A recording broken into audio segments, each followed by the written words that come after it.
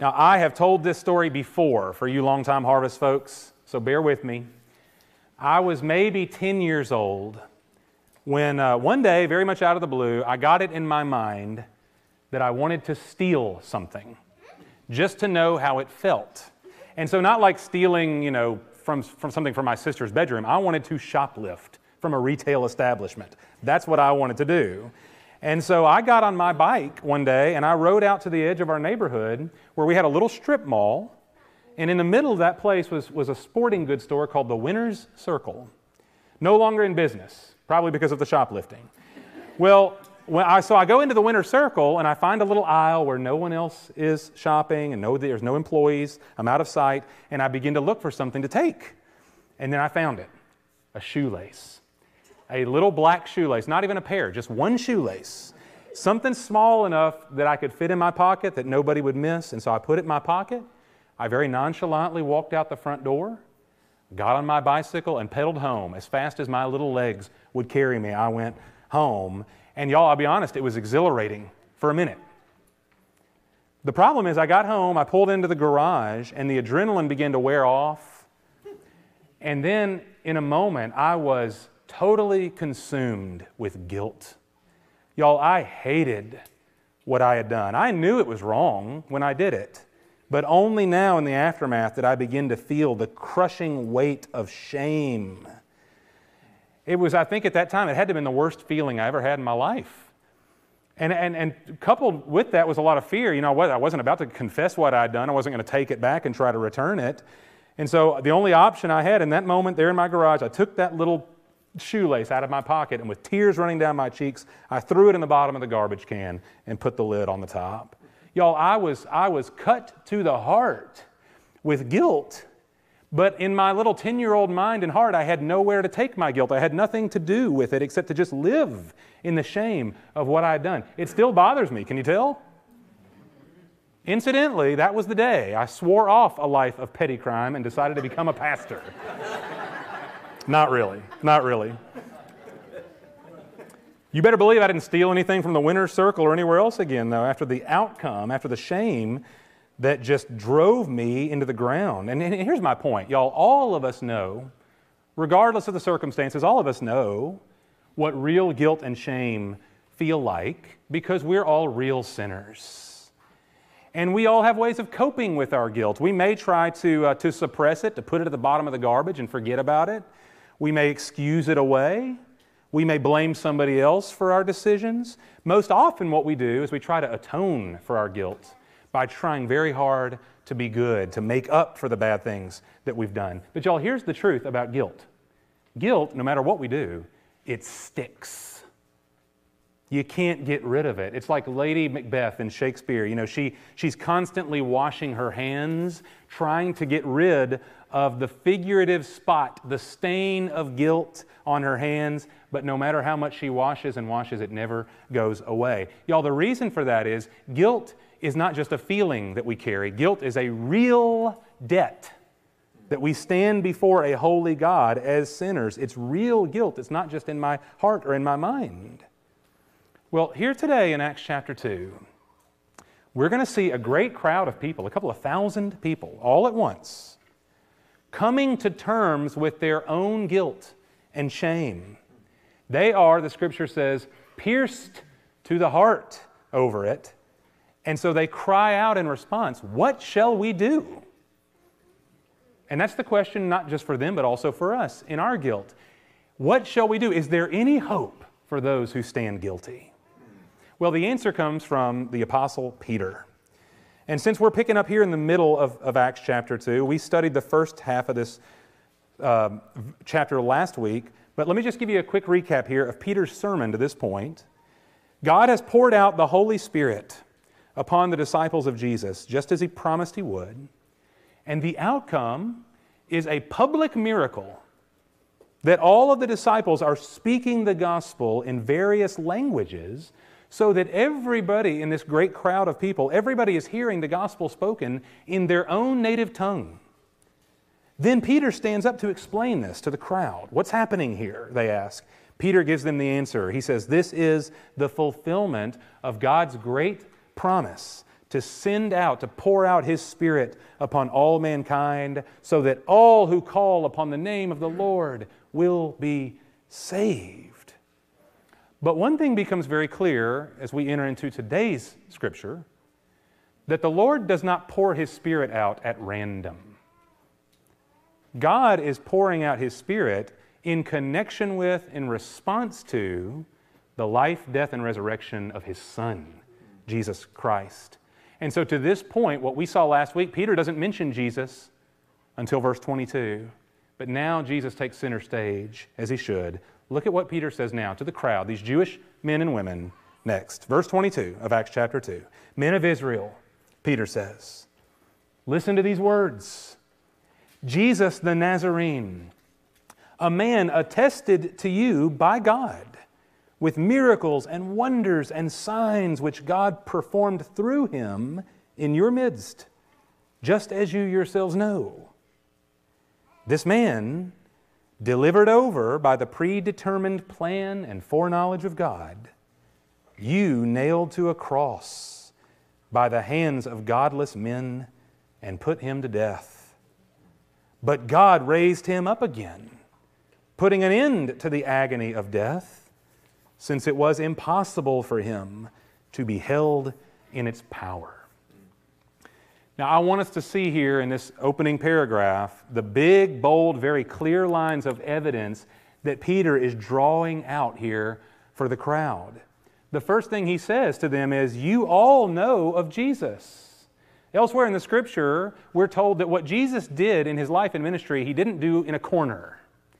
It was public knowledge. Everybody in this crowd would have had first or at least second-hand information about Jesus. Peter specifically mentions Jesus' life and ministry and His miracles, His signs and His wonders. And Peter wants there to be no confusion, no controversy here. This man, Jesus, was attested to you by God. And it was God who worked the signs and wonders and miracles through Him. That is to say, Jesus was not just an extraordinary man, He was certified as God's man. That He came from God, just as He said, the proof is clear, God has attested to Him. And what's even more, Peter says, it was God who predetermined the death of Jesus. And this would have been a sticking point here. Nobody in the crowd probably would have disputed that Jesus was a great teacher, a prophet perhaps, a miracle worker. Those things were evident. But the assumption among the Jews was this: any so-called Messiah who dies is therefore a false teacher, a false Messiah. The fact that Jesus Christ died at the hands of the Romans on the cross, that was clear evidence that Jesus was a pretender, just a blip on the radar, one of many pretender messiahs who had come before Him and would come after Him. But Peter says, no, even the death of Jesus was a predetermined divine plan. Jesus was handed over, not an accident, not a tragedy, not a failure, but a divine intention, the death of Christ. And yet, you see what he says in verse 23? You nailed Him to a cross by the hands of godless men and put Him to death. So often in the Scripture we see things like this. Two truths held up without contradiction at the same time. Peter says God predetermined and planned the death of His Son. We'll find out why in a minute. And at the same time, you did it, Peter says. You're responsible for it. Now, y'all, think about how shocking this accusation would have been.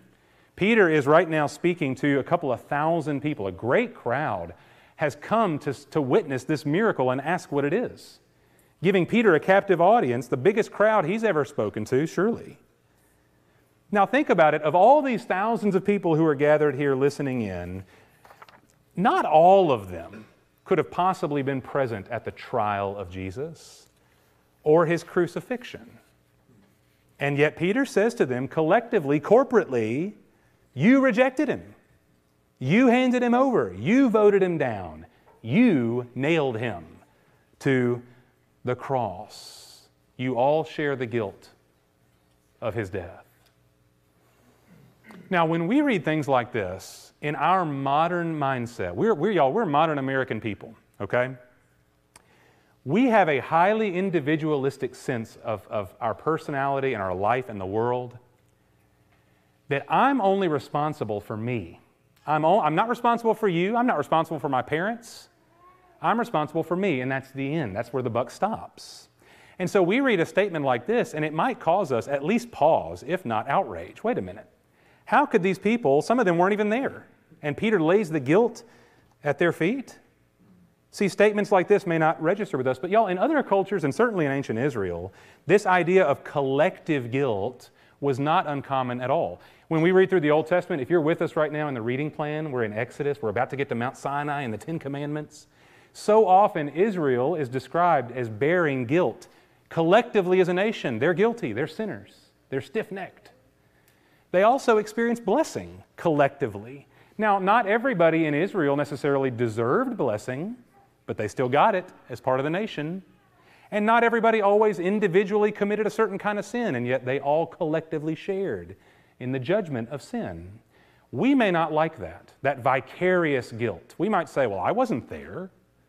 The scripture we're reading where Jesus, you nailed him to the cross. Wait a minute, I wasn't there. I had nothing to do. I didn't vote him down. How could I be guilty? Y'all, I want you to think about the song we just sang. It was my sin that held him there. Ashamed, I hear my mocking voice call out among the scoffers. Does that register when we sing? Like, do we believe that? That's vicarious guilt. I wasn't there, clearly. I wasn't born yet. How could I call out among the scoffers at Jesus' trial and crucifixion? But y'all, I want to press us on this. It's never my desire to tie every single thing up in a nice little easy bow, okay? I just want to leave us with this. We don't like vicarious guilt. If I wasn't there, then it's not my problem. I can't be held accountable. But Peter had no issue with it in putting the guilt where it belonged upon all of Israel, that Jesus came to his own, but his own did not receive him. But I want you to think about this. I don't like vicarious guilt, but how did I get saved? How did any of us get saved? Jesus Christ died on the cross for the forgiveness of our sins. You weren't born yet. You had not committed sin yet. How could you? And yet Jesus is our vicarious Savior. He died for our sins before yet there was one to die for. Once and for all. Jesus doesn't have to go back to the cross continually for new sins as they're committed. By God's divine power, Jesus suffered for us back when, and we are saved. Although we were never there to receive it. We may receive it now. Y'all, there's a mystery in that that's wonderful. And it's hard if I say I'm not guilty. I can't be guilty for what happened on the cross, right? But in that case, the flip side of that coin is, can I receive the vicarious grace that was paid for on the cross? Just something to think about over lunch. Peter says, you nailed him to the cross, all right? And if he had stopped there, we'd be in big trouble, wouldn't we? But he doesn't stop there. Jesus didn't stay dead. And therefore, perhaps the guilty still have hope. Look at verse 24 again. Peter says, God raised him up again, putting an end to the agony of death, since it was impossible for him to be held in its power. In the Psalms, several times in the Psalms, David makes mention of what he calls the cords of death. And the image there is that when a person dies, they are wrapped up, tied up with ropes, with cords that take you down into Sheol, the abode of the dead. The idea being you're wrapped up tight, there's no coming back. You're imprisoned now, as it were, and you can't return. That's a terrifying image, isn't it? And yet here we are. In Jesus' case, Peter says the cords of death were broken on Easter morning. They were no match for God's power. The grave could not hold him. Death had no power over him. Peter says he is risen. Now, Peter's going to do something in the face of this crowd that's really brilliant. He's going to tie every thread together here as a way of showing them what would be for the crowd definitive proof of all these great claims he's making. Remember, the crowd, they weren't all there at the crucifixion. They certainly weren't all there for the resurrection. And yet Peter is going to show them why it's so, right? He's going to tie all the threads together. We have the eyewitnesses to the resurrection. That's the 120 disciples. We have the witness of the Holy Spirit through the miracle of the languages that they've all witnessed. Peter says we have the witness of God himself who has attested to his Son, Jesus Christ, through his miracles. And lastly, Peter says we have the witness of the Scripture through King David. Now, I'm going to read a prolonged part of this chapter here for us. I hope it kind of preaches itself. Let's lock in together, beginning in verse 25. Peter says, "For David says of him," that is Jesus, "I saw the Lord always in my presence, for he is at my right hand, so that I will not be shaken. Therefore my heart was glad, and my tongue exulted. Moreover, my flesh also will live in hope, because you will not abandon my soul to Hades, nor allow your Holy One to undergo decay. You have made known to me the ways of life. You will make me full of gladness with your presence." Now this is Peter again. He says, "Brethren, I may confidently say to you regarding the patriarch David, that he both died and was buried, and his tomb is with us to this day. And so, because he was a prophet, and knew that God had sworn to him with an oath to seat one of his descendants on his throne, he looked ahead and spoke of the resurrection of the Christ, that he was neither abandoned to Hades, nor did his flesh suffer decay. This Jesus God raised up again, to which we are all witnesses. Therefore, having been exalted to the right hand of God, and having received from the Father the promise of the Holy Spirit, He, Jesus, has poured forth this which you both see and hear. For it was not David who ascended into heaven, but he himself says, 'The Lord said to my Lord, sit at my right hand until I make your enemies a footstool for your feet.' Therefore let all the house of Israel know for certain," Peter says, "that God has made Him both Lord and Christ, this Jesus whom you crucified." Now, there's a lot going on right there, but let me give you the best nutshell version of this I can. This is what Peter is saying. God, years and years ago, God promised David, we all know David, King David. He promised David a descendant who would sit on David's throne forever, a ruler whose rule would never end, a Messiah, a deliverer, the true King. And so David, through the Spirit, wrote of a Holy One who would die and yet not decay. He would not be abandoned to the abode of the dead, but instead he would live.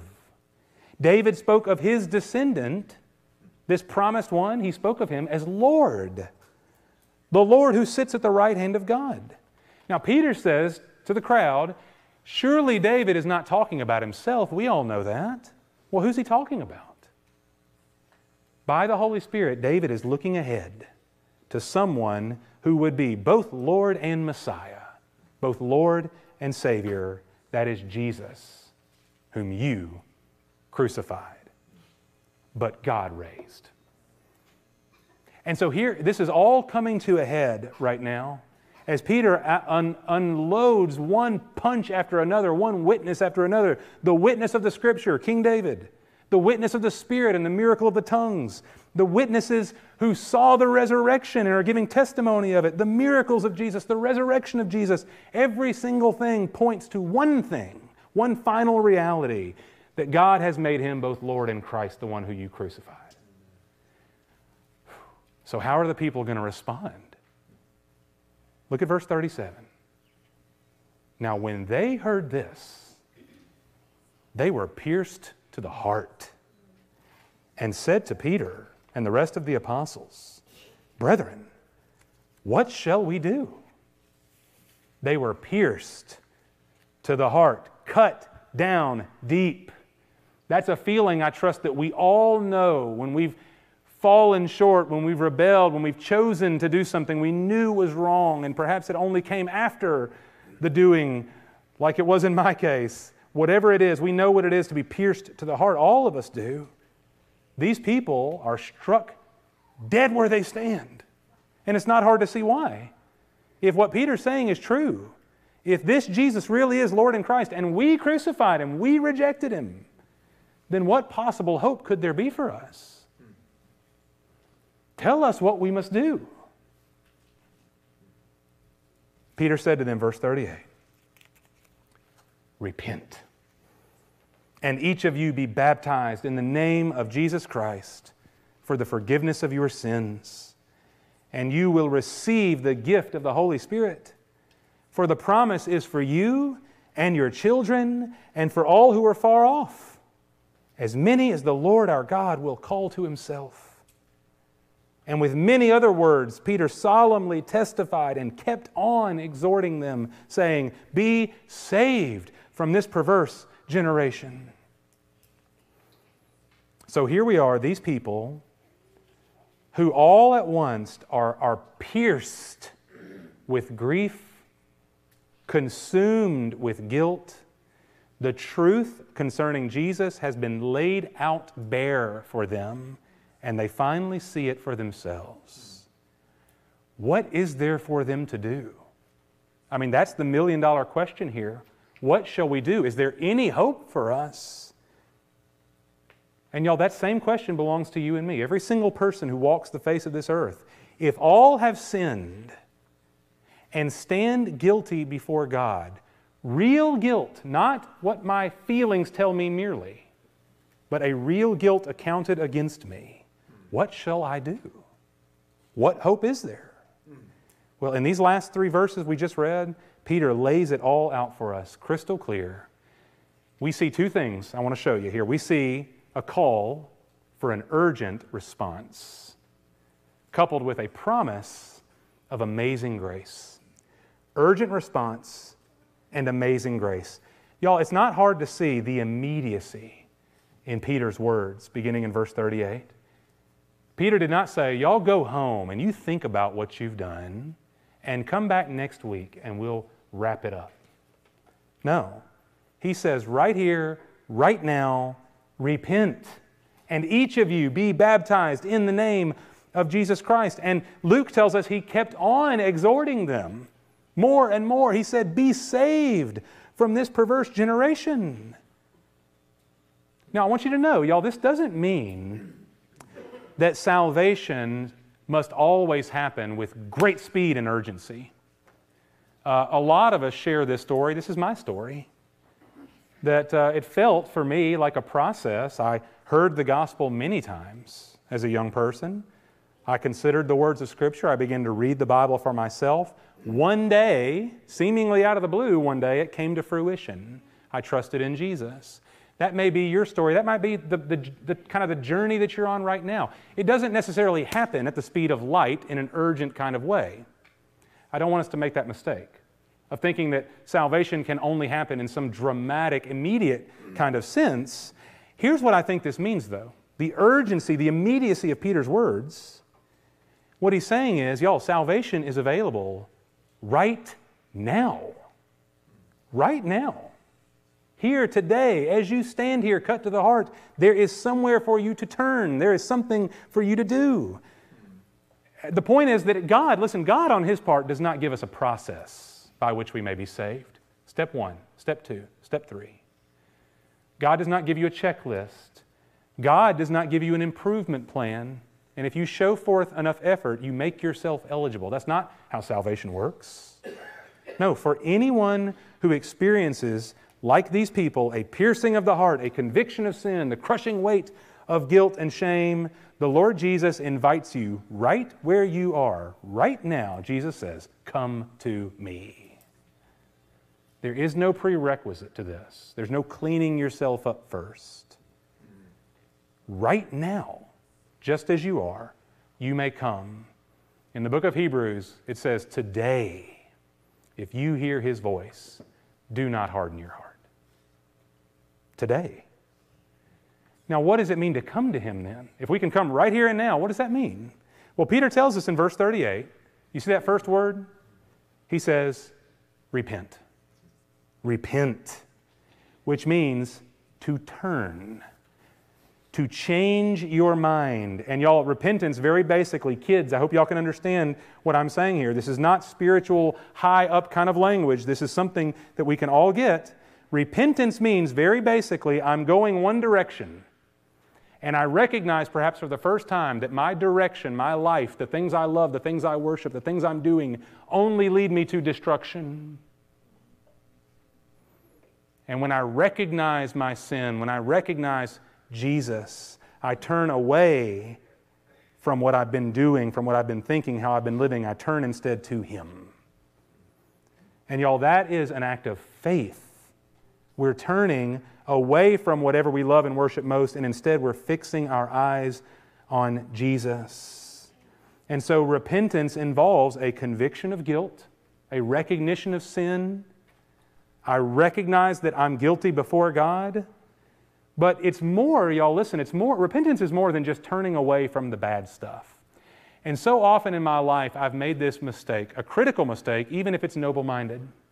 I recognize what I'm doing, I feel bad about it, I know it's wrong, and so I'm going to try very, very hard to be better.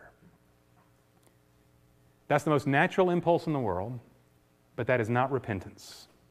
In that case, we've started with the right thing, but we haven't turned to the right thing. All we've done in the end is turn inward to self-improvement, to self-atonement for what I've done.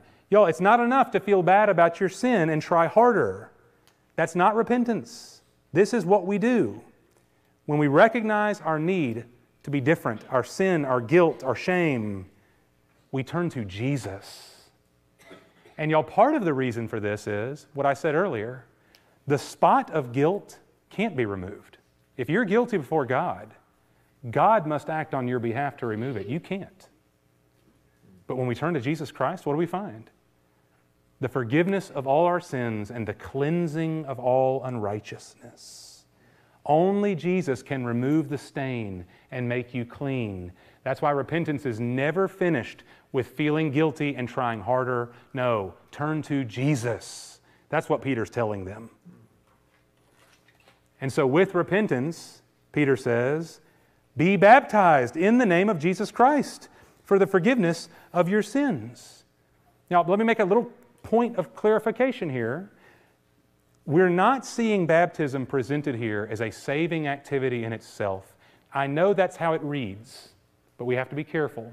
As we walk through Acts, it will become more obvious that faith in Jesus precedes baptism. Baptism is not a saving act in itself. But we're meant to see how closely linked together they are. And we'll see that as we walk through Acts. Peter says, for each of you who repent, meaning you take your guilt and you bring it to Christ, you turn to Jesus, be baptized in His name for the forgiveness of your sins. That's the public demonstration of your faith, showing forth that you have been united with Jesus. You are identifying with Jesus. Y'all, in the New Testament, there was no such thing as an unbaptized Christian. They got baptized, oftentimes the same day. That's not a prescription for how every church has to do it. We don't necessarily do it that way. But we're not meant to see these things as far separated out apart. Those who repent and turn to Christ, he says, be baptized, as showing forth identity in Christ. He is your Lord and Savior. And baptism is that which represents it both to God and to one another. Y'all, what's happening right here in this moment is the most radical turn imaginable, I think. That 5 minutes ago, as Peter addresses the crowd, these people are sharing in the guilt of Jesus' crucifixion, completely crushed under the weight of their sin. And now, here we are, a few minutes later, these people are by faith sharing in the life of His resurrection. It's a complete 180 now that they're experiencing. But see, that's what the gospel is. I hope we see why there would be an urgent call for repentance and baptism. Don't let the piercing of the heart pass you by. You feel the conviction of your sin. Today you hear the Lord's voice. Don't harden your hearts. Repent. But see, the promise is amazing grace. It's not try harder. It's not make up for your sins. The promise is this, that when you trust Jesus, you become united with Him. Meaning, everybody who trusts in Christ, the Scripture says, we are now alive to God. That's one of the great pictures of baptism. When we go under the water, we are buried with Christ. Our old self, our sin is put to death, put away in Christ, and then we are raised up out of the water. Romans 6 says, raised to walk in newness of life. We experience a kind of resurrection because Jesus makes us new. And so when you're united with Christ, you're now alive, no longer dead. You're forgiven, no longer guilty. And Peter says you receive the Holy Spirit, that which you've seen poured out. You receive for yourself. Y'all, the great promise of God's indwelling presence, His very Spirit, is given to all who call upon the name of the Savior. That's why we call it amazing grace. So let's think about 10-year-old Kyle, or how about 41-year-old Kyle for that matter. What happens when a person like me who has real guilt for real sin, what happens when we turn to Jesus? We get the exact opposite of what we deserve or expect. We get forgiveness of sin rather than condemnation. We get life, not death. We get God's acceptance, not His rejection. We get God's presence, not His absence in turning His back away. And y'all, if God's grace was so freely and abundantly and urgently poured out on these people in Acts chapter 2, why would we think that we would be any different? The same grace that saves them saves us also. The vicarious salvation purchased on the cross by Jesus Christ applies in all times and all places to all who call upon His name in faith. That should give you hope perhaps in this room for people you pray for, people who are far from God. There's hope for them. Remember what Peter says, this promise is for you and your children and for all who are far off, as many as the Lord our God will call to Himself. What a picture. God will call to Himself those who receive the gospel and trust in Jesus Christ. We are now His. We belong to Him. This is a grace that reaches far and wide, generation to generation. It's ours if we receive it. So what happens next? Verse 41, last verse we're going to see this morning. So then, Luke tells us, those who had received His word were baptized. And that day there were added about 3,000 souls. 3,000 people. 3,000 souls went from death to life that day. The guilt of their sin forgiven because the grace of Jesus got the last word for them. And I want you to know the grace of God will always get the last word for those who turn to Jesus Christ. Y'all, why is that? The real guilt that we share as sinners must be removed. And it cannot happen from within. It cannot happen by hand washing, by atoning. It can only happen at the cross. Y'all, at the cross, we recognize what Jesus has done, and we'll close with this. At the cross, Jesus Himself, Peter says, bore our sins in His body. The just for the unjust, the godly for the ungodly. He took our sin and our shame into His own heart. Recognize this. Every sin you've ever committed, even the stuff that makes your stomach turn to think about, or if anybody ever found out, you would be totally discredited. We all have stuff that we hope will never get to the light of day. We know what we really are. Jesus died for every last one of it. All of it. As if He had committed it Himself. That's what it is for Him to bear your sin. It didn't just sit atop His shoulders. He took it into Himself. It was accounted to Him as if He had committed it. so that when Jesus died on the cross, your sin died along with him, removed from you once and for all and forever. That is the gift of salvation that Jesus Christ died to provide for us. But y'all, it's a gift that has to be received. And so if you know what it is to be pierced to the heart, if you recognize real guilt, then I hope the words of Peter will echo in our ears and our hearts this morning. Repent. Turn away from yourself, away from your sin. Turn to Jesus, the only one who can forgive and the one who lavishly delights to forgive. Be baptized in His name. For some of us, that's the very next step. Receive and embrace the total forgiveness of all our sin. Receive and delight in the gift of God's indwelling Spirit. All of these things are ours by faith in the Lord Jesus.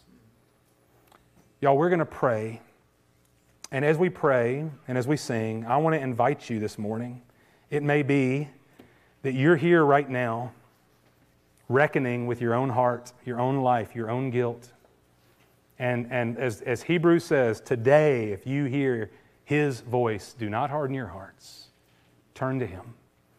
I want to give you that opportunity to respond, to let us know that you need prayer, that you'd like to talk about it. Aaron and Evan are going to be at the back of the room as we stand and sing, as we pray. If you'd like to talk about what this means to be saved, if you'd like to take that step of turning to Jesus, and just want us to pray with you and celebrate with you, then that's our delight today and our desire. We want that opportunity. If you want to find me after the service, whatever it takes, let's walk together in all that God has provided for us, that we might receive His grace afresh, or perhaps even for the first time. Let's pray that we would not harden our hearts, but that God's free grace would be ours in abundance.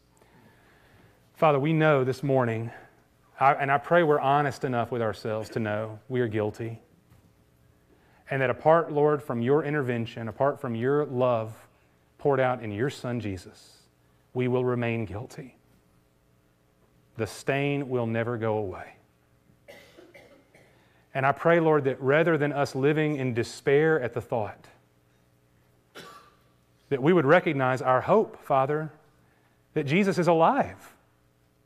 And because He's alive, there is hope for the guilty. Because, Lord, you have determined that Jesus' death was purposeful, Lord, for the forgiveness of our sins. There's hope for us. We're not lost to despair and condemnation. I pray, Father, that we would joyfully turn this morning to Jesus Christ.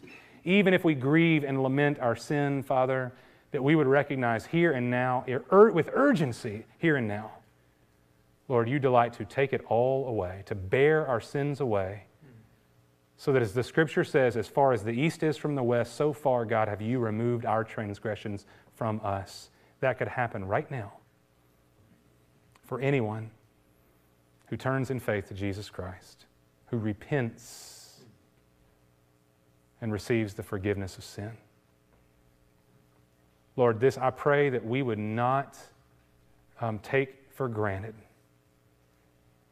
the amazing grace that Jesus Christ has taken our sin upon Himself, Lord,